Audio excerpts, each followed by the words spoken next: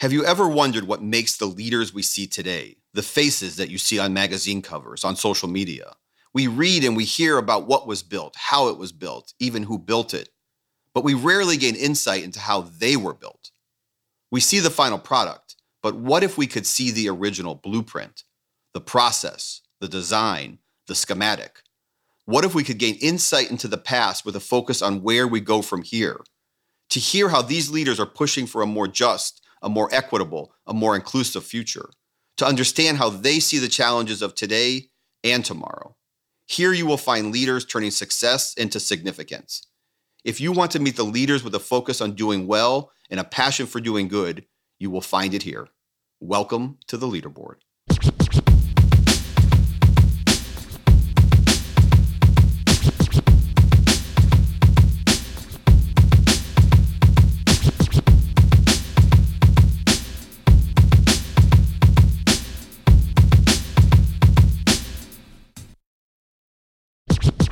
Welcome to another episode of The Leaderboard. I'm Zach. I'm Henry.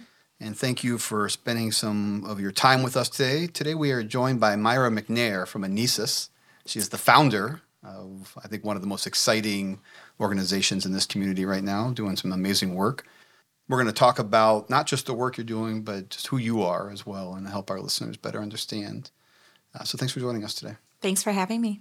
You know, as you heard in the intro, part of this is to better understand who you are, the blueprint, the whole person, right? And in your work, I've heard you talk a lot about sort of the system.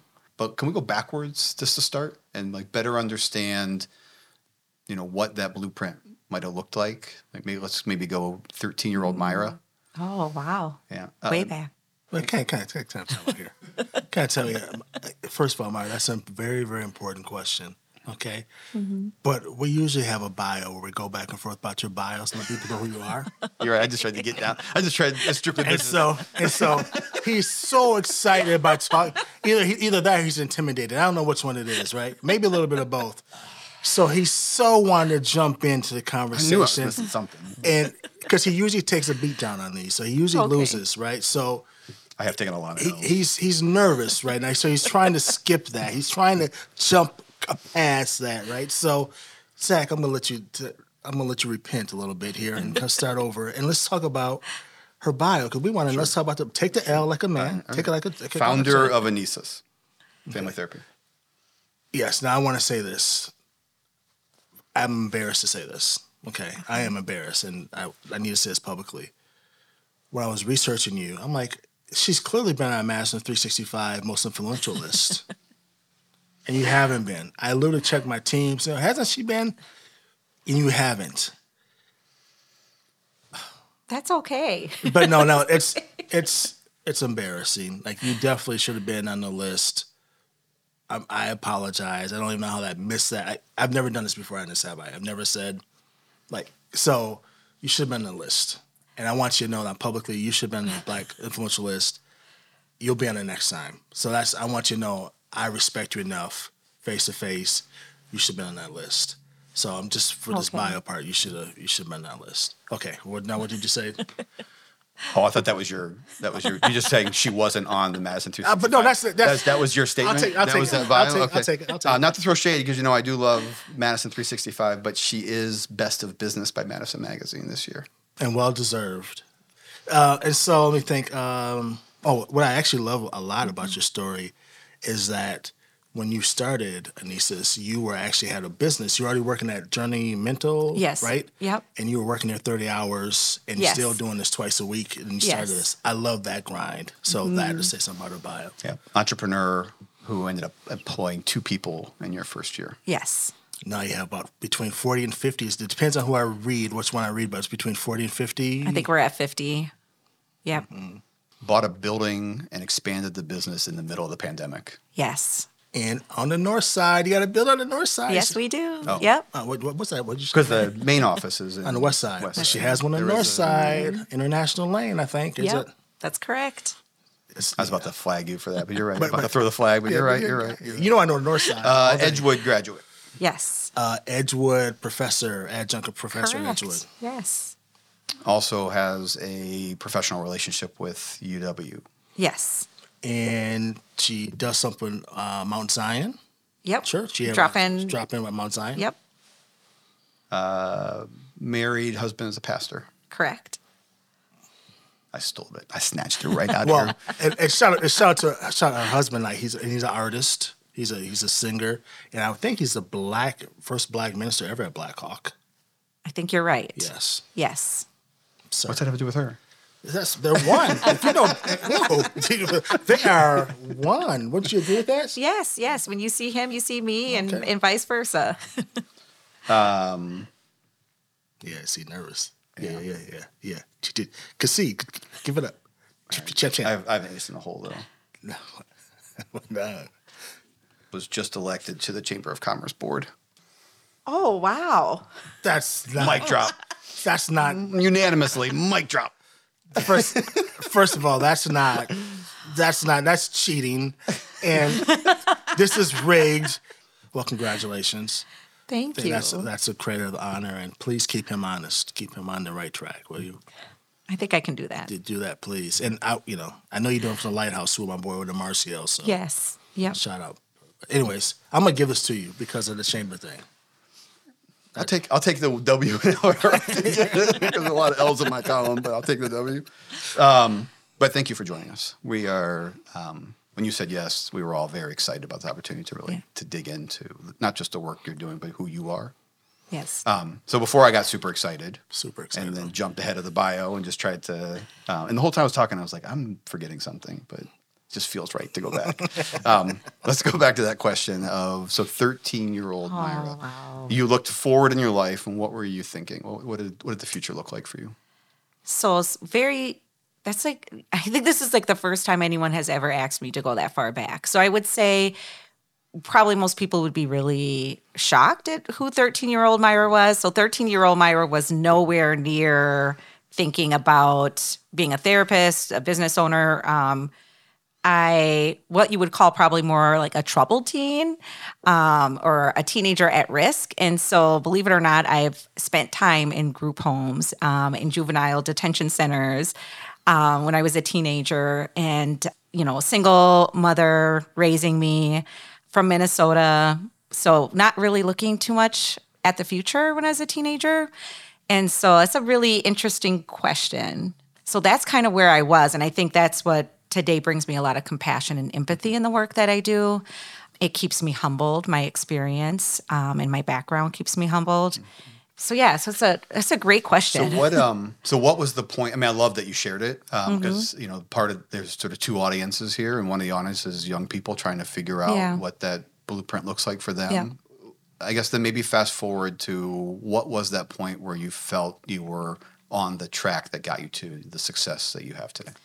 Yeah. So I would say, that probably did, right? Is like having those experiences and then coming out of that. And then like going to college. At the time when I was going to college, I actually thought I was going to go to medical school. I knew I wanted to help people. And even though I had some years of just like being in trouble as a teenager, my mom did work with teenagers and she worked with the homeless population. And so I always did look up to her, but then there was a part of me also where I was like, I don't want to be anything like my mom. She works way too hard.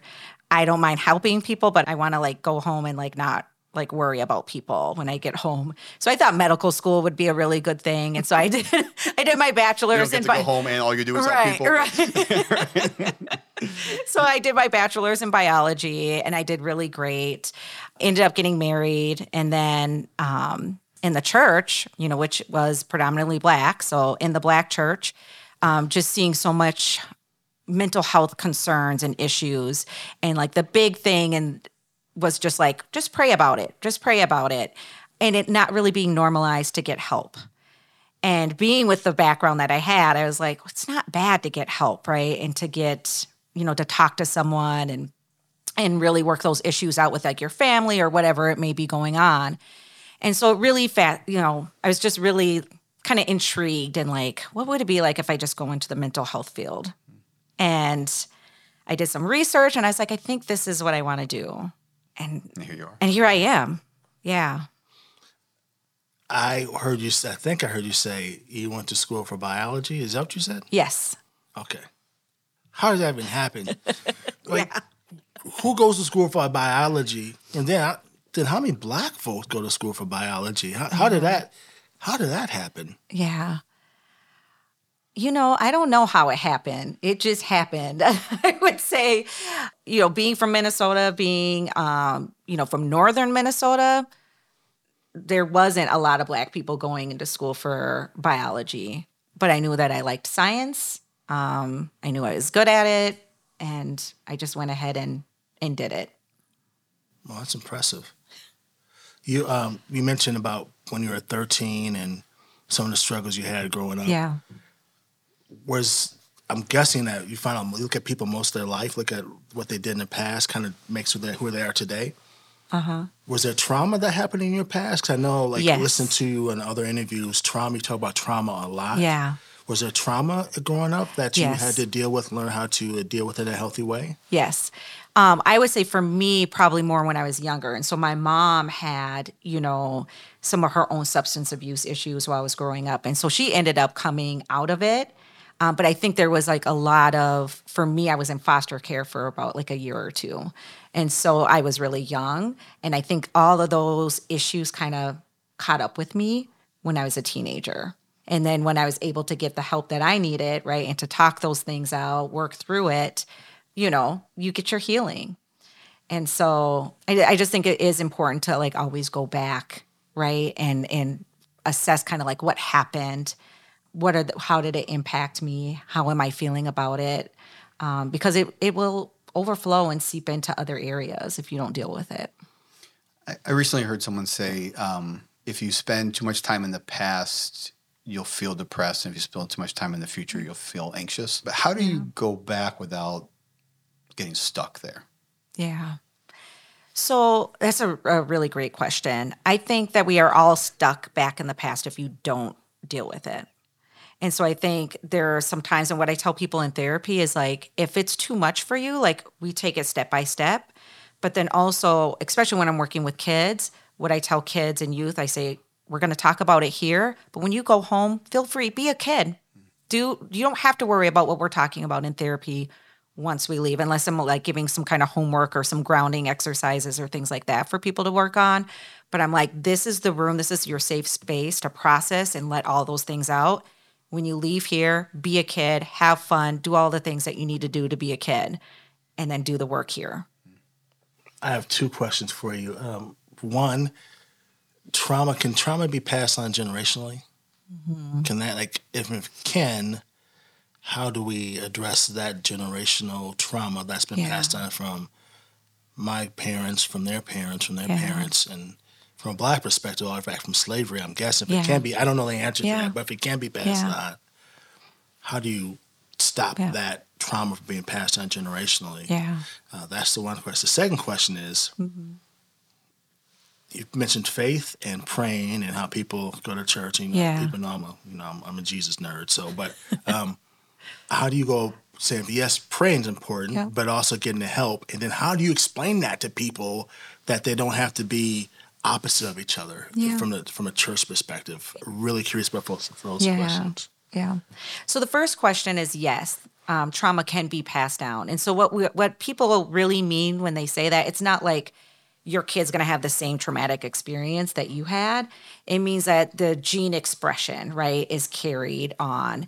And so you may have symptoms of trauma, but maybe never experienced trauma, if you had a caregiver who had a traumatic experience. And then we talk about historical trauma, right, where it's a collective group of people that have experienced the similar trauma. And they've done a ton of research. I won't get into that, but they've done it with Native Americans in Minnesota, with Holocaust, not the survivors, but their children of the survivors of the Holocaust. And so this has been very researched. And so what you do, and what I always encourage people is hey, if trauma can be passed down, healing can be passed down, right? And so it's, you get your healing, you learn new ways to cope with things, you learn new behaviors. All of those things are taught down, right? They're passed down to the next generation when we're parenting. And so it's just a start. I think when we talk about historical trauma, what's really hard is, how do you heal from historical trauma if it's not historical, right? It's still happening. As Black people, we're still hearing about Black people being murdered, by the police, all sorts of things like racial injustice going on. And so historical trauma is not really historical for us. It's very much present. And so I think that's like a different conversation when we're talking about healing, because there needs to be like some systems changes with that. So that's the one question. Yeah, I know, two deep questions. I just know we don't talk about historically how things can be passed down. So I love you talking about the Holocaust too and the indigenous population. I think it gives a broader perspective. Yeah. But the second question is faith, because some people just say this is the opposite. Wait a minute. Pray and then that can take care of it. But you're saying, no, not just pray, but you also get professional help. Yeah. Seek help in the church. Don't seek help outside of the church. Right. How do you explain that and articulate that in a way that people can consume, especially people who are in the church? Yeah. So the way I explain it, I compare it to our physical health, right? I don't think any pastor or any, lay member would ever say, if you get help and you seek a doctor for your heart, you have heart disease, and you take heart medication, right? No one's going to say, that's not right. That's a sin. Something's wrong with you. You need to just pray about that. No one's going to say that. And so I really compare that to mental health when I talk to people. And I'm like, that's no different. Like we have mental health, we have our physical health, we have our spiritual health. And, God wants to see all of that whole. He wants to see you flourishing in all those areas. And there's nothing wrong if you need help and support in that, in the mental health, just like in your physical health. I think we'll probably continue the therapist, and you will probably weave throughout this conversation. I think it's just part and parcel of who you are. But there's a whole nother part of you that, came out a little bit in your bio, and people that know you, the fact that you're Best of Madison Business, Chamber Board, those are, you're being acknowledged in this community, not just as a therapist, but also as a business leader and an entrepreneur. And, Henry said, there was that moment you left where you were still at Journey, you had one foot in at 30 hours, and then you started your own practice. What was the need? We always say to entrepreneurs, what problem are you trying to solve? Yep. What problem were you trying to solve that caused you to leave a job to go out and do it on your own? Yeah. So two things, and I'm gonna say this, and I'm also gonna preference that I have so many friends and colleagues still at Journey Mental Health Center before I say this, and that I absolutely love Journey and their clinic and everything that they're doing. I will say this as well, that when I was there, I didn't see a place for Black women in leadership there. And so that was one thing that was really kind of striving me is I do feel like leadership is kind of a calling, or like something like it's just been like something very natural for me. And so I just didn't see a long-term place in leadership for me there. So that was one thing that really kind of motivated for me to leave and like start my own practice. And then the second thing is they have wonderful cultural programs that are there, and I saw that it could be so much bigger and so much better. And so one thing that I think I always do anywhere I'm at is I always try to advocate for change anywhere I am. So I really saw the potential of like hiring more Black and brown people, right? Like, hey, like, why don't we, kind of do a search for some more clinicians? And so the messaging was always that there are none. Do you know any? Do you want to go find them? And so it was kind of put on me, even though I wasn't a leader. I always thought there were some, I'm like, I'm sure there are some. I don't know. I really don't know, but I'm pretty sure there are Black and brown people or clinicians that we could recruit. So then starting Anesis was really interesting, and a lot of people don't know this. I would say it probably took us over 2 years, maybe our third or fourth year, where we finally put an ad out that we were hiring. We never put any professional ads out. And so the first, people were coming to us. Yeah, they were coming to me. It first started just really organic. Like, so when I came, they were like, oh, I heard about you. You started your own practice. This was like within 6 months of me first opening up my practice. And I was like, yeah, you can come and join me, but I'm learning. I just want you to know, like, I'm learning what I'm doing. So you're going to have to bear with me then. And so by the end of the year, it was 2 people. And then the following year, it was like, 7 more people that joined. And so it was just like this very like exponential growth, like every single year. And I was always wanting to be very careful. Like every time we moved into an office or a building, I'm like, we're just going to like play this really small, you guys, because I just don't know what's going to happen. And they're like, we're going to, grow too big. We're going to need to move out again. And sure enough, then it would happen and it would happen and happen. I think we've been in like 5 locations since we've been open, just because I never wanted to like go into this big space and not be able to like handle it, right? Mm-hmm. And just always wanting to be careful. And then I think finally I was like, okay, we need to buy a building. This is just ridiculous how much we're moving around. And it happened just as of last year. How did you decide to take that risk from working a 30-hour job, having a job that was stable? You have this job. Historically, Black folks can't take those risks for financial reasons. Like, what made you say, you know what, I'm going to take this risk. I'm going to, because I know there's some people want to be entrepreneurs and want to do it, but you have to take risk. What was that calculation? Yeah. So my big risk was I don't want to have to go into my mortgage and have to pay for my business. And so I had like some starting costs. And it was so funny because my husband and I, this is like all the stuff that people don't see. We would always go back and forth, like, should I do this or not? And he was the business major in his school. So we both went to like school for things that we're like not doing, like for our undergrads. Did he go to Whitewater? He went to Edgewood. Edgewood. Yep. And so he's like, you need a business plan? Because I was just like, I'm going to do this. And he's like, nope, you need a business plan. I need to see your budget. His like putting on his business hat. And I was just like, oh, really? Like, I need to do all of this? And he's like, yeah, I just want to make sure you know what you're doing. And so I was like, okay, I'm going to research this. I'm going to, do all this stuff. And so instead of like going to the bank, I was going to my husband, getting his approval. And so I had all of it, written down. He's like, okay, this is what you need. This is all. And he's just kind of looking at it. He's like, I think you can do it. I was like, I know I can do it. That's what I said. I know I can. So opened it up and was able not to, of course, go into my mortgage or anything like that. But I would say down the line, like when I started adding more and more people, the one big thing is, and like a lot of Black-owned businesses, I had no capital at the time.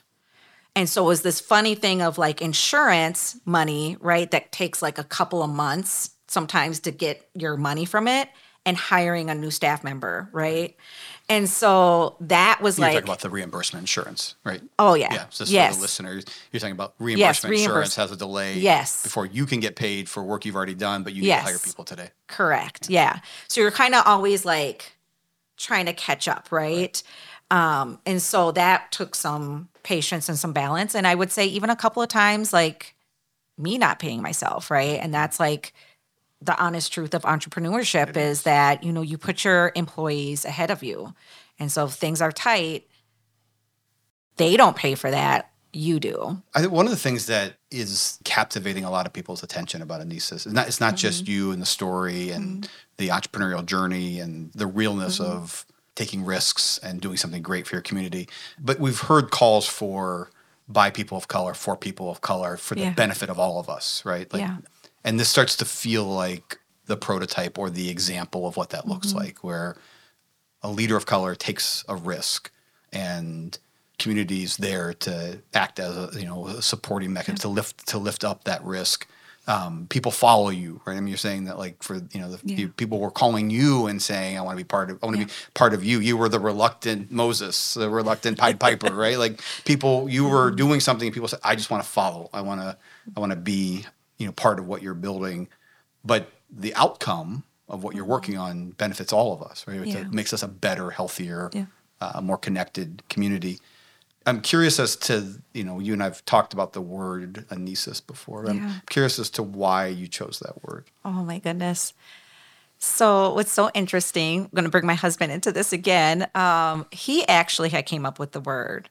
And he wanted to start something else, and he wanted to call it anesis. And I kept thinking, and I like looked up the meaning and like the relief of symptom and just like all these things. And I was like, this makes more sense for me to have this. and I like, I just told him one night, I was like, do you mind if when I start my practice, can I have that name? And he was like, yeah. He's like, that actually makes sense. And so that's kind of where that came from.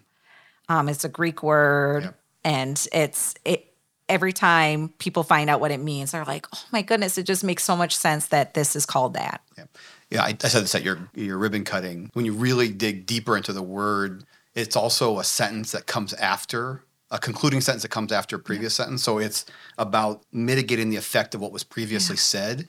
It's just so powerful when you think about not just the Greek version of the word, but how it has evolved to say that this space, this place that you're building or have built and are growing is a place where what has said before, what has come before, who you were before is erased. It's mitigated. Yep. So I agree with your husband it is the perfect word for what you do. So Zach, we've done a lot of these interviews. He's really excited. Look at it. You're really excited to have this conversation with her. I rarely do ribbon cuttings. Like we have a team of ambassadors, and this one showed up on the calendar, and I was like, I knew of you. I didn't really know you. I've heard the name of the business. I just hadn't really dug into it. And I just started digging into it. My team wrote a speech, and it was just the sort of usual stuff. But when I started to read your story, when I started to read the word and tie it back to community, because it was, to me, it just felt so much bigger than four corners of your business, right? It just felt, it felt like it was projecting light out into the community, and it like consumed me. I mean, I wrote a speech that Pastor Allen was like, you should come and preach at Mount Zion. No, it really was like drop the mic. Like it was phenomenal. It felt, and it came from the heart. He could probably be a preacher at a black church after that. I try to preach to Henry all the time. He just a wayward flock over there. Just see our text coming. It's just me preaching. There's a lot of truth in him preaching. So most of your clientele are people of color? Yes. Okay. Yep. I'm asking from the perspective of someone who has businesses that focus on communities of color. Most people in Madison would say you can't have a business that your major clientele is people of color and be successful or sustainable.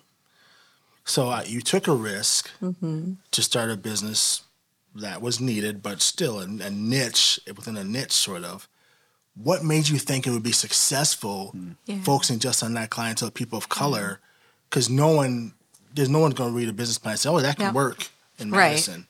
Right.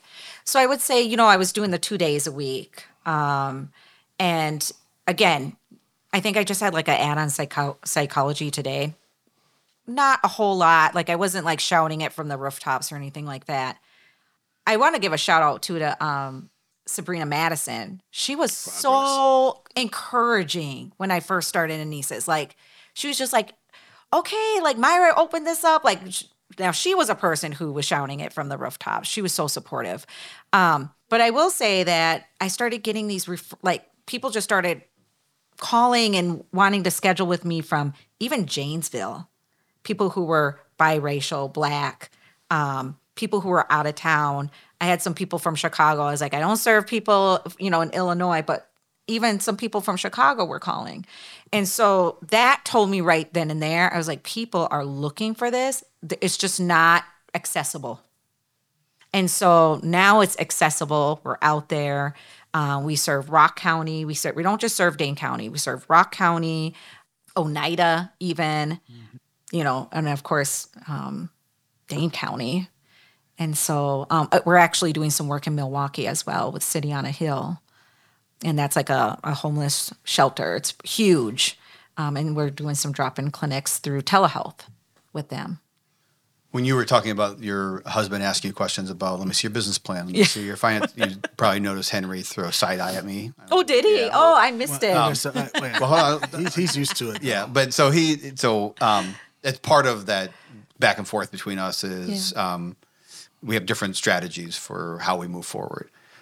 I think Henry thinks it's like I'm overly detailed, but it's more to me the system, like thinking about like all the other things that come along with the move, and both of them are valuable, right? And I think that's part of why we both get to where at the end. We both get where we need to. And I think it's also why we are able to interact so well with each other and be valuable advocates for each other, mentors to each other, because we just see it just slightly different, but both know how to hard charge forward, 100%. Which you know how to hard charge forward. I read somewhere that you think about the system, and I don't mean that just in the business, but you think about the system in the clients that you serve and how everything is intertwined. I think system thinking is one of the best things you can do in business, but I'm curious how you use system thinking, not just in your business, but how you address your clients. Yeah. Clients, is that the right word? Client? Yeah. Okay. Yeah. So I think with clients, like we look, when a client sits in my room, it's just not them, right? It's all their experience. It's their family system that's in the room. It's their community that's in the room. It's laws and the legal system that's in the room. Like all of these things are in the room, even if I'm just dealing with one individual. And so when I say I'm a systems therapist, that's what I mean, is that I'm looking at this person, understanding all these systems that are coming along with them. And also knowing that I may need to step out of my box and my system and be an advocate in some of those areas as well. Where it's like very like a European approach to me that you just, it's very individual. Like I'm just working with this one individual. They're not going to step out. They're not going to advocate or think really big, right? But it's just like, I'm just doing my 1 hour. One person leaves, you see your other client, and you're just only dealing with that individual. And so that's what we mean when we say systems and working with systems. Earlier, you talked about being an advocate for change. So one of the risks in system thinking is that you sometimes want to go out and change the system, or you feel the need to change the system, and that can be consuming in itself. So you see the effects of many times the worst part of the system, right? You're not seeing the best parts of the system. How do you balance the all of demands of home and work and your clients, but then also I'm assuming having this urge to go out and change, rebuild, dismantle, whatever the right verb is, the system. So it's a very delicate balance. And I was just talking to someone about this the other day about sometimes it's being friends with the system that you're actually pushing against, right? And building those relationships. And sometimes it's harder, right? Because it's like, I want to build this relationship, but we're also going to push back on a whole bunch of things.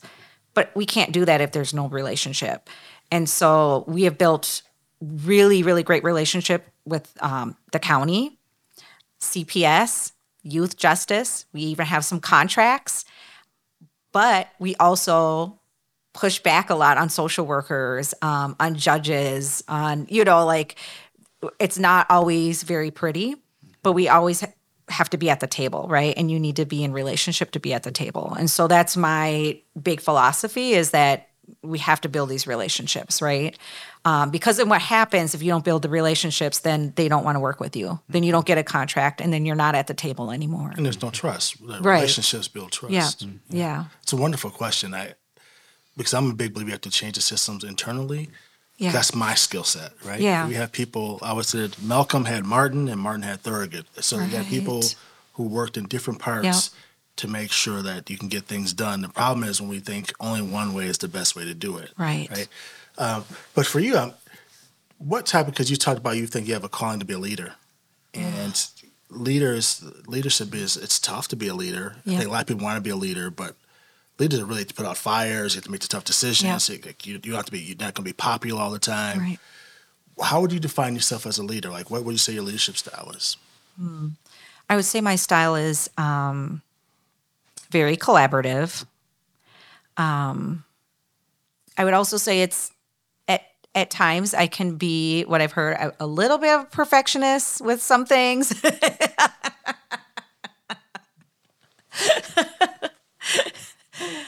I don't know if you do Enneagrams. I'm a 1 Enneagram, so I do. I love Enneagrams. What's your number? I think I'm a 7. I'm an achiever. I'm an achiever. It's either 7 or 5. 3. 3. Okay, I'm an achiever. Your Enneagram? He's a perfectionist, whatever it is. He's probably a 1. then. Yeah, whatever that is on steroids. Oh, no. Times. People say don't let perfection get in the way of out here. Blah, blah, blah, blah, blah. He's like, I don't even know the end of that statement. he's like, it's worked this far. But I also feel like some of my style is very much like get my hands dirty, kind of like I'm never like a person like I'm never going to expect someone to do something I wouldn't do. So I'm going to do it alongside you. That's real. And that's just my style. It's never me, it's we. And I tell people this all the time. I know I bought a commercial building and it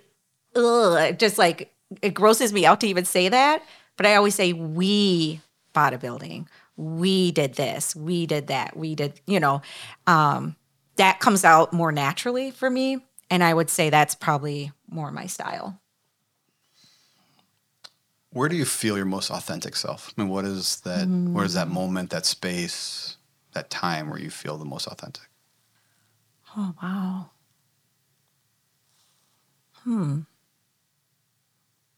I try to be my authentic self all the time, but I know there are places and spaces where there's probably more.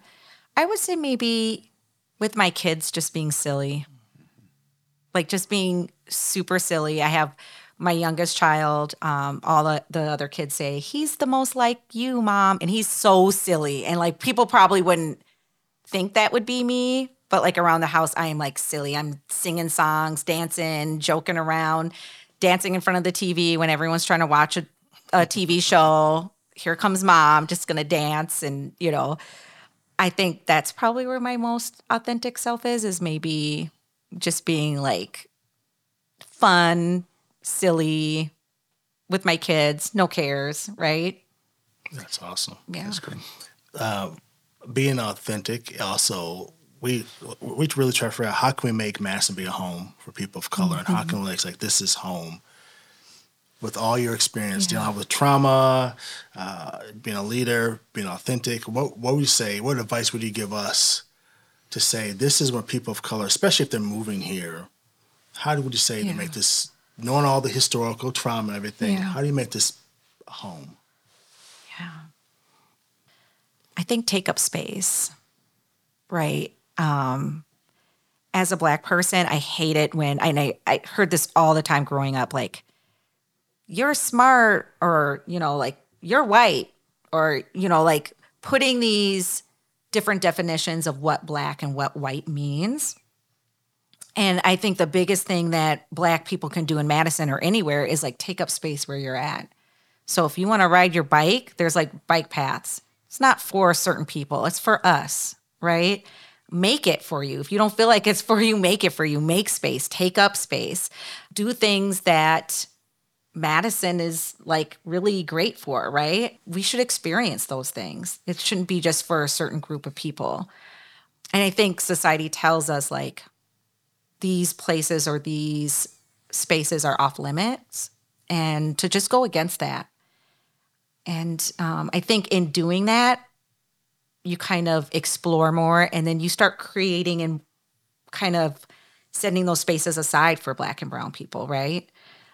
I feel like that's what I did with the nieces, right? Like that, this was like a space that like, Black people don't do therapy. Why? I think so. I think different. I'm going to say we do. But as we wrap up, we ask everybody the same question. You can certainly punt if you say that's not me, but I know. But I'm just allowing for space. She won't punt. Best MC of all times. Like that mind shift that we do there is at the end. Is that why you guys were talking about Tupac and stuff when I came in? Or is that what you guys talking about hip hop? No. I was teasing a day. I was just teasing her when she growing up about who she liked, and so I was picking on her as always. MC Light. Let's just do that for now. You guys, so she has the church listeners too, right? So she better say Lecrae, something like that. So like, I like Lecrae. See, I like Lecrae. That's Lecrae. Yeah. So all the church listeners, she said Lecrae, Christian rapper Lecrae. But I love '90s hip hop though. For them, now that you say you love it, like beyond MC Light, what's your top 5 randomly? Like, I love Biggie, and I did like Tupac too. We're in the Midwest. We can we liked all of it. Yeah. And then, I just like Queen Latifah. I love her. That's right. No, those are all, and some of those are new names that we haven't. So the Queen. So All right, takeaways. There's so many in this one. The one takeaway is it's okay to take risk. I think another one is it's okay to be a perfectionist, right? Leadership, know your leadership style. We before I, like a we. And taking up space. I think the last one she really hit home to me was talking about when someone walks into the room, how she sees it from more of this is my words, but from a culturally perspective of I'm seeing the we in them. I'm not just seeing them walking as an individual. I'm seeing their mother, their dad, or the parents who weren't there, or the sister, or what happened in the neighborhood, the community. Like all that is coming into the space in the room. And I need to address all of that to get to the root of who you are. So that also sticks with me. Yeah, I agree. That systems thinking is a big takeaway from me about just seeing things as a system. You said both make space and take space, which I think is interesting because they actually have different connotations and mean different things. But I think both of them are important that you said both. Be an advocate for change, but also you talked about finding your own advocates. Yeah. People who will champion you, will be there for you.